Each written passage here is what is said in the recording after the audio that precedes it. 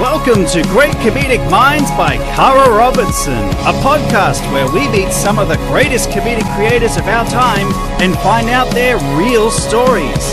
From your favorite TV shows, movies, and live stand-up, we interview the storytellers and joke writers who have entertained us for years to find out exactly how and why they do it. And now, here's your host, Cara Robertson. I'm here with Tim Batt, a New Zealand-based comedian who has won the One Cover comedy competition, been a global finalist in the Laugh Factory's Funniest Person in the World, been nominated twice for a Billy T Award. He's created his own podcast, The Worst Idea of All Time, has his own podcast network. He's performed in London, USA, Australia, and all across New Zealand.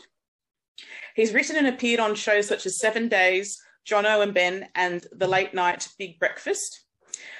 Tim Batt has made a live streaming comedy art show called The Happening, written and hosted a live TV political chat show called Banter, produced Comedy Central's No Experience Necessary, and was executive producer on TV New Zealand's New Blood project. He was also a showrunner, producer of the podcast turned web series, The Male Gaze. That's a pretty big intro, Tim. Well done. Oh, thanks. Yeah. It's very, it's nice hearing the credits, but it's kind of sad in some ways hearing a bio that I've written read back to me by someone else. That I've copied. You sound desperate, man. You're sounding pretty desperate. Thanks for joining us today. A pleasure. So where are you at the moment? What city are you in? Seattle, Washington, United States. No, I'm kidding. I'm in Auckland. I'm in, as you can see, this is not the most professional. You can only see this in my webcams. This is just for you, Cara, but I've literally got like an open closet behind me. It's got clothes just busting out. I'm just at home studio. Yeah, fair enough. So can I ask as well, have you got a telescope next to you? I do. Yeah, that's the map and the telescope. I try to make this room look like we're on a ship. Awesome. Like in I love that. Yeah, I don't know what, no reason. It's got like compasses. Great. I love that. Yeah. Is Auckland where you grew up? I was born and raised in Christchurch, and then we moved when I was 11 to Wellington. So I spent all my high school years there. And I lived in Sydney very briefly when I was about 20, and then moved back. So I've probably Auckland is the city I've spent the most time now. I think I've been here for about, I can't remember, maybe 13 years now. What was it like growing up there? Well, growing up in Christchurch was all good. It's very flat and it's quite white, less so than it was, which is good. But it's a bit of a like monocultural, or at least it used to be kind of a place. But yeah, I don't know. It was very kind of safe feeling, middle class-ish upbringing. Wellington was pretty cool. Wellington was a little bit sort of freakier, more artistic. The high school I went to was quite a liberal, artsy kind of a college, which was really good. Yeah. I went to a place called Onslow College. Okay. What were you like there? Were you funny when you were at school? I was trying to be, man. Yeah. I was doing my best. Was I funny in school? Yeah, I think so. Not, there were funnier people than me, to be sure, but I hopefully was a good good quality hang. I tried to leave high school after sixth form, and there was a bunch of criteria. Oh, sorry, what is that called now? Year 12, I think we call it now. Oh, okay. When you said year 6, that's like an 11-year-old. So yeah, right. Yeah, so you mean like at the end? When I was 17. Yeah, okay. Or 16 even, I was like, I don't need this last one, I'm out. And I was going to go to university. So there was a bunch of criteria you had to hit. You had to have your grades at a certain level and to get a couple of letters of recommendation from different people in the school faculty. So I got it all together, and then my parents were like, nah, man, you should totally do seventh form. It's like an important year. And I was like, I'm out. I'm bored. I don't want to be there. But they sort of insisted that I do seventh form. And then I was so bored during that year at high school that I ended up writing a play and putting that on, which was quite fun, about Hercules and Zeus and Hera So in the play, Zeus sees the Lord of the Rings, because this is when the movies were just, coming out and really big. And he falls in love with the New Zealand landscape. So he decides to move his family off Mount Olympus and move to Wellington. And they have a terrible time as new Greek immigrants and are treated like shit. And Hercules has to navigate high school and all that kind of stuff. So, I think a lot of creativity gets made out of boredom. And maybe that was my first big introduction to that experience. Sounds like a great idea. Like, you should pitch that to some networks now. I think, is it a comedy? Yeah.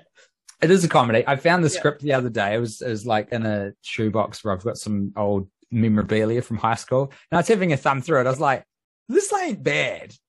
I wrote this when I was 16 or 17. There's pretty funny stuff in here. It's not terrible. Yeah, you might rehash some of the projects. Yeah, why not? Give it a dust off. I've already done the hard yakka. I can just kind of update it with some modern references. Luckily, Lord of the Rings is still big, thanks to Jeff Bezos, so it's still relevant. When did you decide that you wanted to start working in comedy? Oh, that's a good question, because I do have a very specific sort of story for this. When I was living in Sydney, that's kind of a funny story unto itself, but I'm not sure if my friend, who's the real reason I moved over there, kind of wants me saying it, so I might leave that bit out. But basically, we were chasing a girl. He was chasing a girl, and I went with him. So it was very sweet. And we moved to Sydney, and I was working at the call center at Telstra. That was off the back of me having worked in a few different call centers in New Zealand, in Wellington. Just as soon as I left high school, I was working at the tax department, if you can believe that. And I woke up one morning when I must have been 20, I think. And I literally was like, I'm going to wake up one morning and be 40 years old and be working at this call center or another call center like it. And it just scared the shit out of me. And so that day I applied for the New Zealand Radio Training School, and got accepted and did a 6-month course to learn how to do broadcasting, how to do radio. And then started working in radio for about 5 or 6 years. Okay, so that would have, obviously, if you're working in radio, you can't do all the visual sort of gags, so you really have to just use your voice, I imagine. Yeah. Yeah. And I was producing a lot. By the time I ended, I was doing some co-hosting, but I was producing on some pretty big shows. So when you start out in radio, if you're hosting, usually if you're like young and an unknown commodity, you're going to be hosting on some really small, small town stations, that sort of thing. Or the alternative is you can try and get a job where you're sort of like a small fish in a big pond, being a off-air and on-air producer on a bigger show, which is luckily, a lot of people try and get into radio, and there's very few jobs. So I was super duper lucky at the start of my career there, and managed to work with some real heavyweights and learn a lot of good comedy off them. And that was around the time when I started doing stand-up as well, just as like a hobby. Okay, so you came over as a wingman, got a job that you thought was dull, but then you wanted to do something different. How did you actually get that first job? Because you just mentioned that it was quite difficult for people to get into radio. So how did you do that? I went to the radio training school, and there was an intake. When we started, I want to say there was about 25 people, and it had a really high dropout rate. Like, I think maybe 16, 18 of us made it across the finish line. And it was only a 6-month course.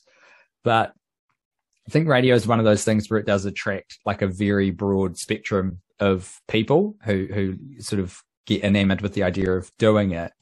And for my money, like, it wasn't the hardest course in the world. So I sort of noticed that happening. I was like, okay, if I actually sort of pull finger here, I could try and, sort of stand out of the crowd a little bit.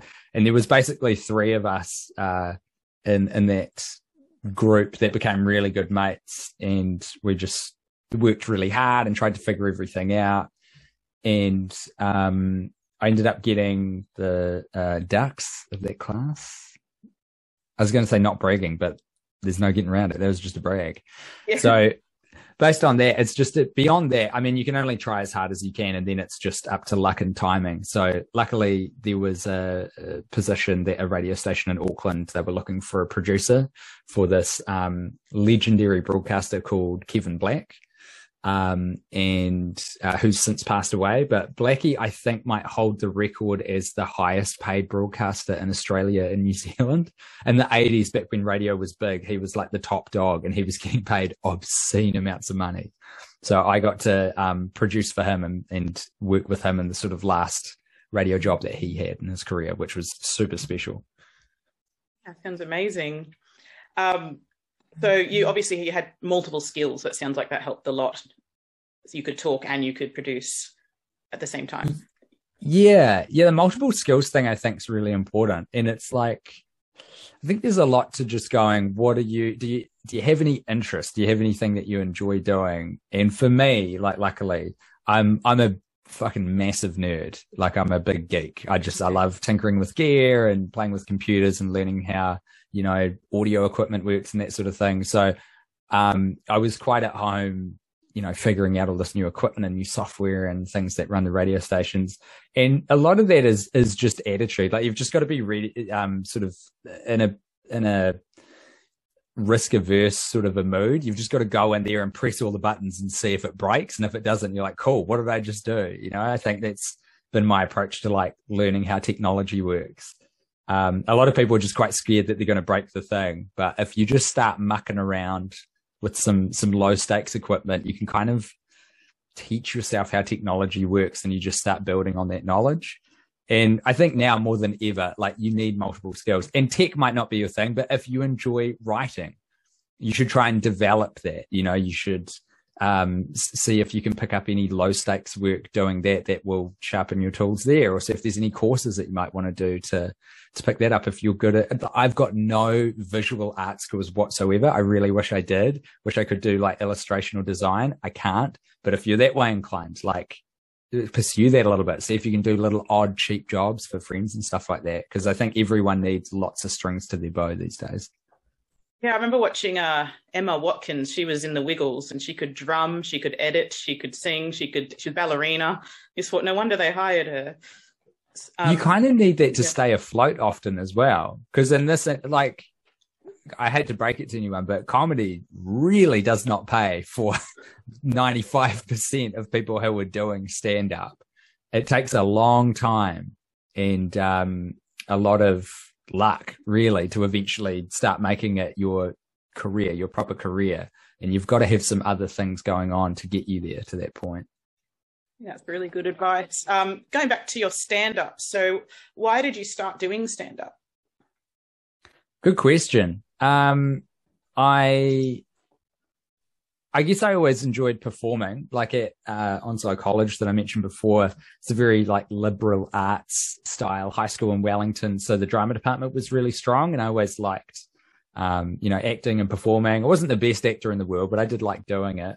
And it's just, I think, I can't remember the exact phrase, but George Carlin talks about this. There's this legendary old comedian and poet and social commentator from the States from way back when.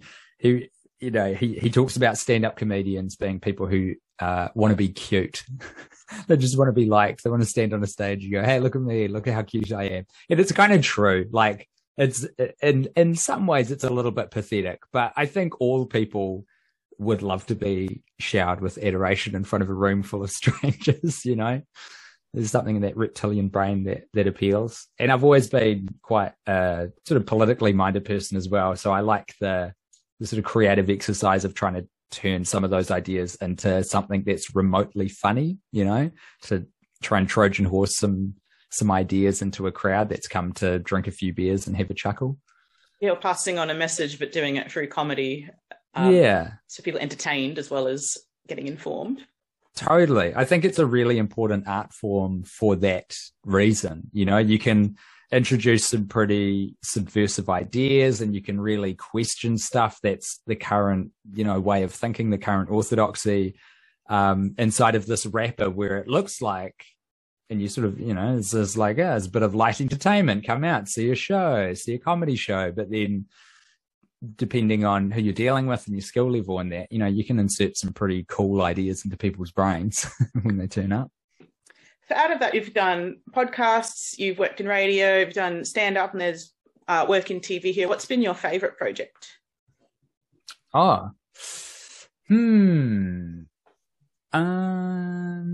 Good question. I mean, I guess I'd have to say my own podcast, The Worst Idea of All Time, just because of the opportunities that's afforded. Like myself and Guy Montgomery have been doing that for, I think this is our 8th year now. We started in February 2014, and like we've done shows in sold out rooms in the States, in Los Angeles and New York. We've had huge guests on, like, Paul F. Tompkins. So the premise of our podcast is we just keep watching the same movie over and over again and keep reviewing it. And we started off with Grown Ups 2, this Adam Sandler movie. And so we just watched that every week for a year and kept reviewing it. And that's all the podcast was. And by the end of it, it had sort of garnered this online following, particularly in Los Angeles, I think, because there were all of these people who were involved in the film industry, were sort of on the periphery of Hollywood. So they thought this idea was, stupid, but delightful, somewhat funny. And Guy and I wrote this insane script of Grown Ups 2 based on our memory alone. Like we just had to try and piece it together. And we did a version of that in Auckland with our comedian friends here. And then we did that script in Los Angeles to this huge room. And we had like Melanie Linsky was reading one of the parts. Busy Phillips was there. All of these, it was just insane. I don't know. You look back at stuff like that, it's like, how did that happen? But this is what I love about the creative arts and comedy is if you just keep like putting stuff out there, you just keep doing things and trying things, and like most of it doesn't really work, but at least you're having fun, and maybe the joke doesn't land, or the format that you've landed on isn't quite right, or people aren't into it or whatever. But if you're just unstoppably putting ideas out all the time, at some point it will click and you'll trip over something that's really good. And then suddenly you get connected with all of these other incredible creative people, and you're making this really fun thing. And yeah, it's cool. It's good fun. I have read that you are one thing you're very good at and known for is that you can make these shows on very little to no budget. Have you got any tips to tell people how to do that? Learn your gear is what I would say. Not drugs, although that's still good advice. You should learn what your gear is if you can. But if you've got equipment that you're using, audio equipment, video equipment, and by that, I don't even mean you need to go out and buy super expensive stuff, but like you could be using cell phones these days, especially for video content. Like if you've got a half decent iPhone or Samsung or whatever, you can make that video look pretty incredible. But figure it out. Go on YouTube, watch some tutorials, read advice. How do you get the best picture quality out of the thing? How do you make stuff look good? If there's something that you want to emulate, try and mock it up. See how you can do your own version of that thing, and Google it. See like, how do I make something look or sound like this thing? And as long as you have like a kind of a constant curiosity and you enjoy learning new stuff like that, I think that's a big key for getting budgets down, because there is a real infatuation with buying very expensive technology, microphones for podcasts, amazing cameras for video, all this stuff. The reality is you can get an incredible result out of pretty cheap, shitty gear if you know what you're doing. So that's always been my sort of take on it. So I've always just tried to learn how to get the best out of the stuff that I've got. We're pretty lucky that it's all on the internet for free. Like I can't imagine doing this stuff in the 90s where people had to read books and try and research how to do it. It's unbelievable. Yeah. It's crazy, right? And it's because I've been thinking about this a bit recently, and it really sort of in some ways restores my faith in humanity. We're just surrounded by terrible news, and everyone talks about terrible people, and on Twitter, like it's all this asshole and da-da-da, blah, blah, blah. It's all very like negative. But they're kind of like, you go on YouTube and these sorts of things that I'm looking up. It's just these people who are massive nerds about something, some specific area that they've mastered, and they cannot wait to tell you. And often really for no gain to them. They just want to get the word out and make sure that other people find out about this thing that they've figured out. And it's really cool. It's a very human need, I think, or a human desire to share this information and share the tools. And it's cool. Right, when you meet someone very passionate about it and they just, full of energy and, excited to help. Exactly. What is your number one bit of advice to people trying to get into comedy, whether creating, writing, just the number one thing you'd tell them? It's a really hard balance to be able to be self-critical without being self-destructive. But if you can learn how to do that, that is going to serve you incredibly well. If you can try and protect your psyche a little bit, but at the same time, record every performance that you do, and really, like, don't do it immediately after you've been on stage. Don't do it like the night of the show. But if you can force yourself, and it's a really hard thing to do, like it's very much easier said than done. But if you can listen back to the performance that you did, or if you videoed it, watch back with a critical eye, does that line need to be there? Can I improve on that punchline? Can I improve the word economy? Can I remove some stuff? Am I looking down too much? Do I need to connect with the audience more? Am I pacing on the stage? And connecting with other people as well. Like, people are busy in that, but often if you come into it with a bit of humility and a genuine desire to get some feedback, a lot of comedians will be willing to give you some tips. If you've got like some recordings of your performances, or maybe you've got some jokes written down and you reach out to people whose style you really like, they might say no and they might be too busy, and that's totally fine. That's their prerogative, but you might be surprised at who's willing to give you a hand if you genuinely are like, look, I don't want to take up too much of your time, but if we could jump on a Zoom for 30 minutes just to talk about the craft and what I want to do, and I'm a big fan of yours, and da-da-da. A lot of people will help you out like that. The other tip that I would have is, if you can figure out how to put your own shows on, that's really good. And again, especially if you can put a lens on of, put a show on, see what works, see how you can improve, and try and keep that constant improvement thing. It's like, what was the crowd like this week? Did anyone come? Do I need to figure out how to market better? Is the poster any good?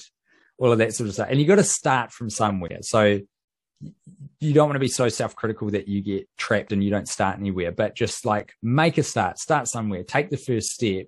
And then as long as you can keep trying to improve on that, performance or show or whatever you're doing, then you kind of naturally will be pretty unstoppable. It's just a matter of time before you become super successful. Have you ever had a massive flop, like anything that's gone really wrong? Yeah. You kidding me? Of course. More often than not. Yeah, totally. Yeah, more stuff doesn't work than works, I would say. I did a gig last night and it didn't go great. But it's like part of the beauty of it, there is something very freeing about learning how to do stand-up comedy and bombing, because it's most people's literally worst nightmare. Like, public speaking outranks death in terms of most people's biggest fear.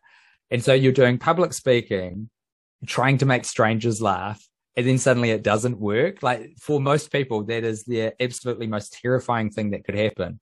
And when you start doing stand-up, that happens all the time. You're constantly bombing. So you put something out there, you try a new bit, you die on your ass. Maybe the whole set, you just eat shit. Who knows? Happens to me all the time. But you then have faced the thing that is most people's greatest fear, and you go to bed that night, and the sun comes up the next day, and you try again. You didn't lose an arm, The thing that I always tell new comedians is like, my wife, she's a doctor. If she has a bad day at work, someone could die. If I have a bad day at work, 35 people I've never met don't particularly like me, and then will probably forget about me after they leave the room. Who gives a shit? That's fine. It's all good. Fair enough. That is very good advice. I think the doctor point, pretty good. My husband's an airline pilot, so same. Oh, there you go. Yeah. He could really mess up someone's day, you know? The potential was high. Fingers crossed he doesn't. No. Yeah. Can we finish with a game? Would you be willing to play a game with me? Cara, I love a game. Oh, good. This game is called What Truly Was the Worst Idea of All Time. Oh, a game you've custom built for me. Yeah, we might market it in the shops later, but go for it. It's very specific though. So I'm going to put you in scenarios and you have to decide what was the worst idea for that particular role. So at the moment, you're an engineer who builds parachutes. Mm-hmm. So what was worse? And these are true things that happened. And you have to pick which one, and we'll work out from what actually happened, what was the worst idea. So attempting to invent a parachute suit and then self-testing it is the first option. The second option is accidentally flying a fighter jet into a thunderstorm and then ejecting and using your parachute to try and get out of the thunderstorm. Which one do you think is worse? I think the latter. The latter? Because, look, they're both not great ideas. But I think look, you've put me in the mindset of the parachute engineer. That word carries a lot of weight for me. So presumably I've got a pretty good understanding of aerodynamics, physics, what's going on with parachutes, how much I weigh. I would hope that I could kind of make it work more often than not, you know? Whereas ejecting, did you say a fighter jet in the middle of a thunderstorm? We've got a big budget, There's so much out of my control. I can't control lightning. I don't know what it does. I don't know really how it works. It seems terrifying. In a fighter jet, what am I doing in there? I'm a parachute engineer, for crying out loud. I shouldn't be anywhere near a fighter jet. So I would say that one is the worst idea. So I'll go through what happened. In 1878, Franz Reichelt jumped to his death from the Eiffel Tower after trying to invent the parachute suit. Oh, God. So that one didn't go that well. In 1959, William Rankin was flying to South Carolina, inadvertently flew into a thunderstorm and ejected. He was then stuck in the thunderstorm for 40 minutes with the air currents. But he survived. That's amazing. Yeah. So he was just floating around out there for close to an hour. He must have been cold. Yeah, he got burnt. Like the cold burnt him and everything. Wow. But when he landed, he finally, went into a tree. He came down. He was on the side of the highway because he looked so messed up. No one would pick him up. So they just all left him there for a while. Oh my God. This guy probably, you'd have to imagine, as part of the Air Force or something, right? Yes. He's just testing fighter jets. This guy is a hero. Yeah. So, I would... No one's picking him up? My God. My guess, I don't know if you agree, is probably the first one went worse because he died. Well, that's true. Yeah. So, that's a good point. I don't know. With that context, you're right. Anything that results in death will probably outrank something that doesn't result in death.